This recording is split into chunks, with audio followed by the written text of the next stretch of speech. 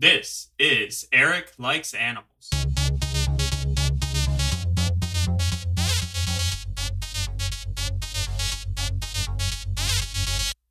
Well, hi everybody. Welcome to the first ever episode of Eric Likes Animals. To kind of take away the obvious, my name is Eric Mahan, and I'll be your host for this little podcast that I'm starting up. And before we begin, why don't I tell you a little bit about myself and how I kind of see this podcast going?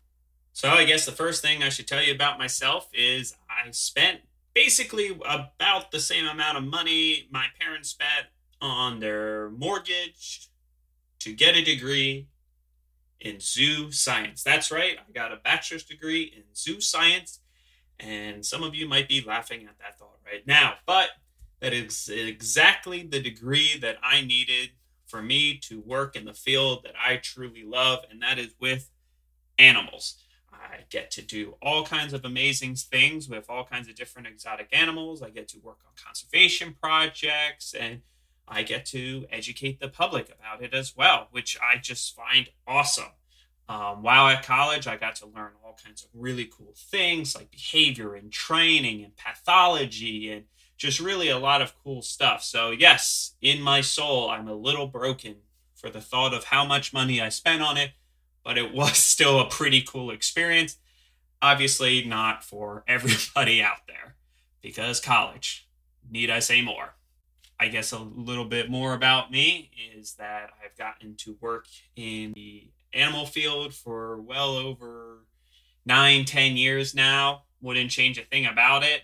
The only thing that kind of sucks right now is COVID, because COVID actually has basically taken away one of my more enjoyable things. Within the last 2 years, I really haven't been able to engage in the public as much as I used to. I love talking to the public, telling them about cool animals they never even heard of.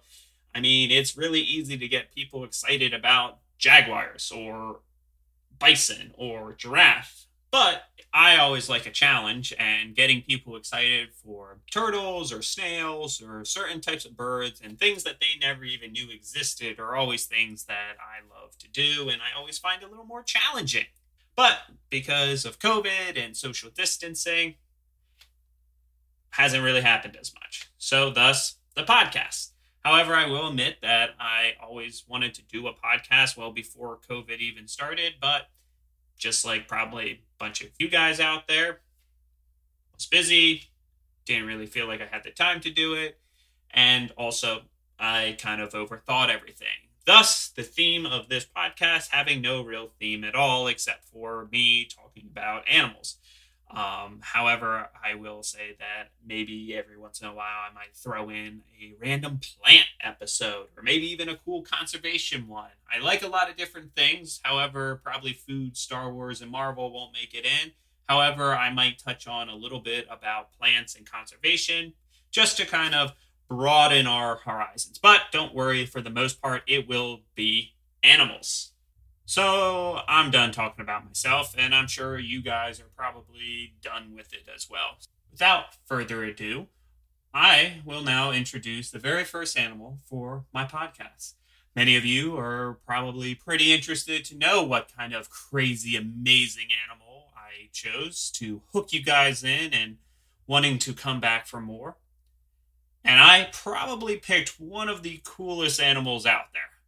I know many of you are probably hoping for some sort of big cat or maybe a shark, but it's way cooler than that, because the very first animal for my podcast is the scalyfoot gastropod. Other names include the scalyfoot snail, the sea pangolin, or my very personal favorite, the volcano snail.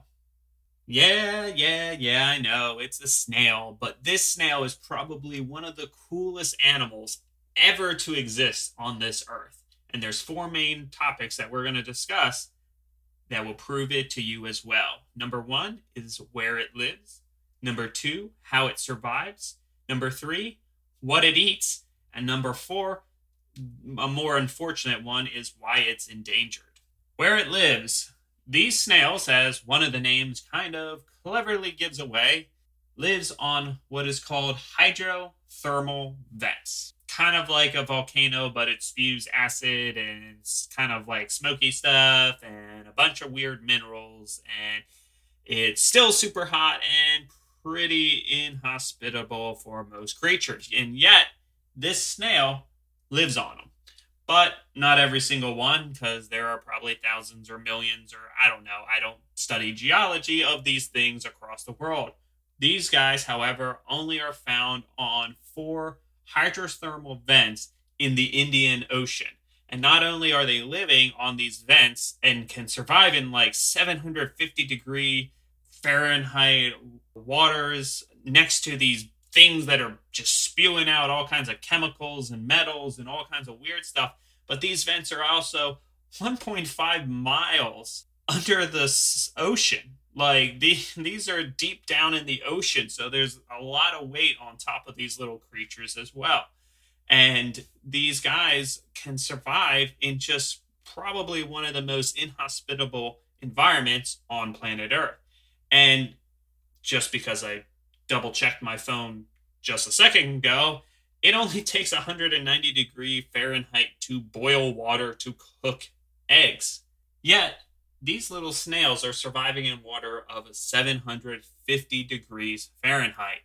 These little guys are surviving in some of the craziest conditions found here on planet Earth. And how they do it is quite remarkable.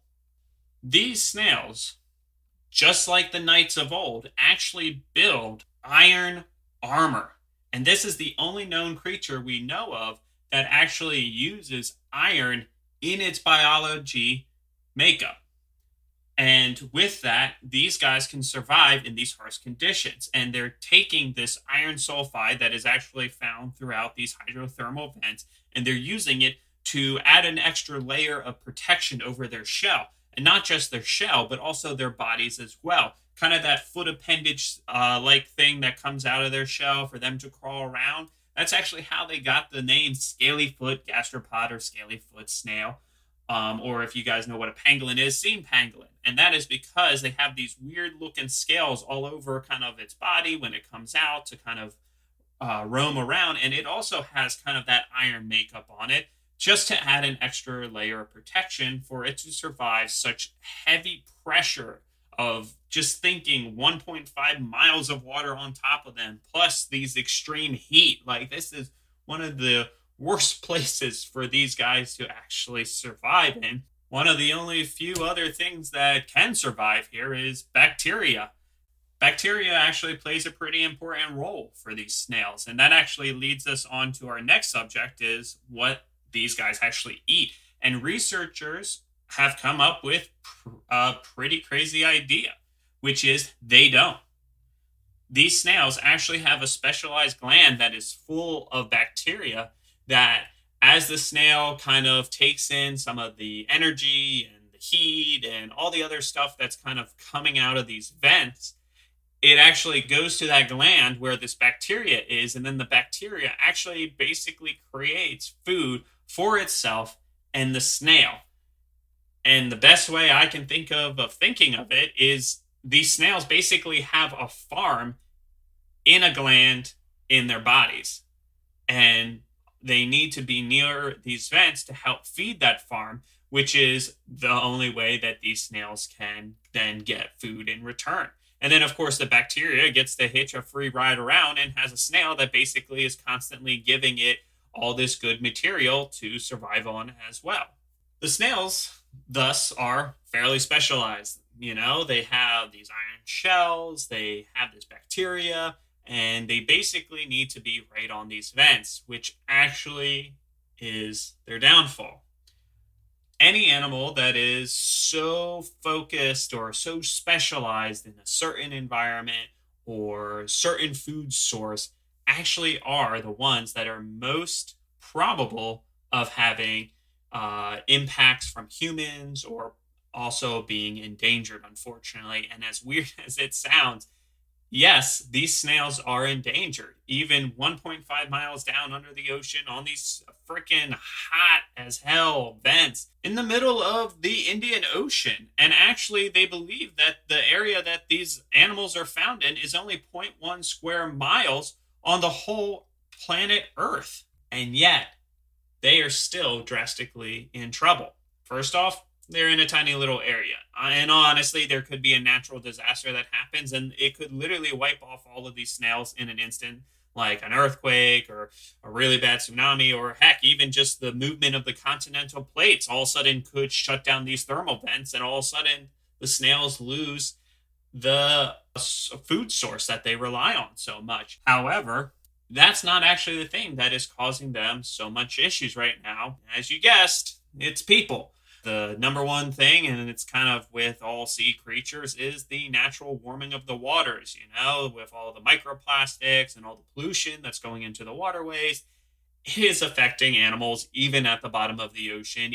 And it seems kind of weird to think that, well, they like hot water, why would the warming affect them so much? But you forget they were designed to kind of live in a certain degree of water. They can survive very hot temperatures, but if those temperatures keep increasing, it's going to push them further and further away from that hot water, and thus further away from possible nutrients that they need to survive. So that's issue number one. Issue number two is, you might have heard me talk about the minerals and all the stuff coming out of the volcanoes, which doesn't seem like too much of a big deal, but it is to us. It is $1 trillion industry, actually. This industry, of course, being the fact that those minerals, for the most part, is lithium, cobalt, zinc, things that we love to use and need to use to make batteries. So it is also very ironic that one of the things that we think is going to lead to a greener planet is these more efficient batteries for electric cars, longer life in our phones, and all that is actually the mineral that is causing the possible destruction of these snails' home. And the reason being is ocean mining. Now, ocean mining hasn't been perfected, and they're still trying to figure out exactly how they can get so much of those minerals off of the bottom of the ocean floor in a more cost-effective way, because it currently takes a lot of money and a lot of effort to bring all that sort of stuff up. There are a number of different methods that seem to be tossed around on how the best way of going about mining in such deep sea conditions. However, none of them are really ecologically sound, which is why, for the most part, any sort of conservation actions being taken against it is preventing it. That even in these barren wastelands, as a lot of people may refer to them, where a lot of these minerals may be, there is still life, and very specific life sometimes to that region. Of course, this isn't just localized for the scaly-foot gastropods, of course. This is something that is being done all across the ocean in very specific spots, normally in volcanic activity areas, since that's where a lot of these good minerals seem to be hanging out at. But the problem with the scaly-foot gastropod is it is probably one of the most localized species that this is going to affect, due to it only being on those 4 vents. Now, the problem is 2 of those 4 vents are slated for deep-sea mining. Like I said, deep-sea mining hasn't really taken effect yet because the technology isn't quite there, but it is going to be there very soon, which is why so many conservationists are trying to get regulations and making it harder for mining to happen in these areas where very selective species can survive, and literally a mining operation completely wiping them out, which is actually why they currently list the scaly-foot gastropod as the first real specimen that is endangered due to the threat of deep-sea mining. Because as soon as that activity takes place and it's such a localized area, even if it's happening to these 2 vents, who knows about anything else that might be happening in that region, it could completely wipe out scaly-foot gastropods from this earth.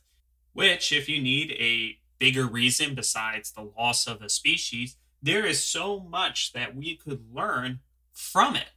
This animal literally lives in an area that most of our technology couldn't even survive in. With that high water pressure and those extreme heats, there is a lot that we could learn from this animal, or just the fact that it is able to biologically use iron sulfide and build biologically its own armor. This is crazy.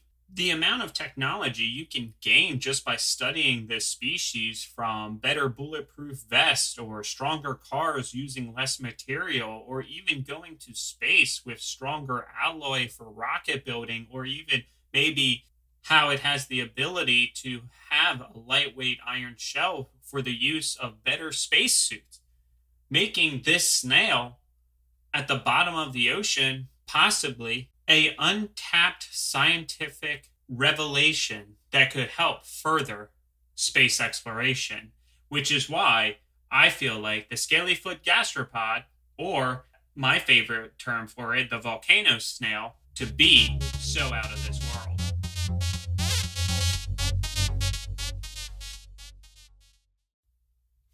And that's it. That's our first animal, the scalyfoot gastropod. I hope you guys enjoyed it as much as I enjoyed making it.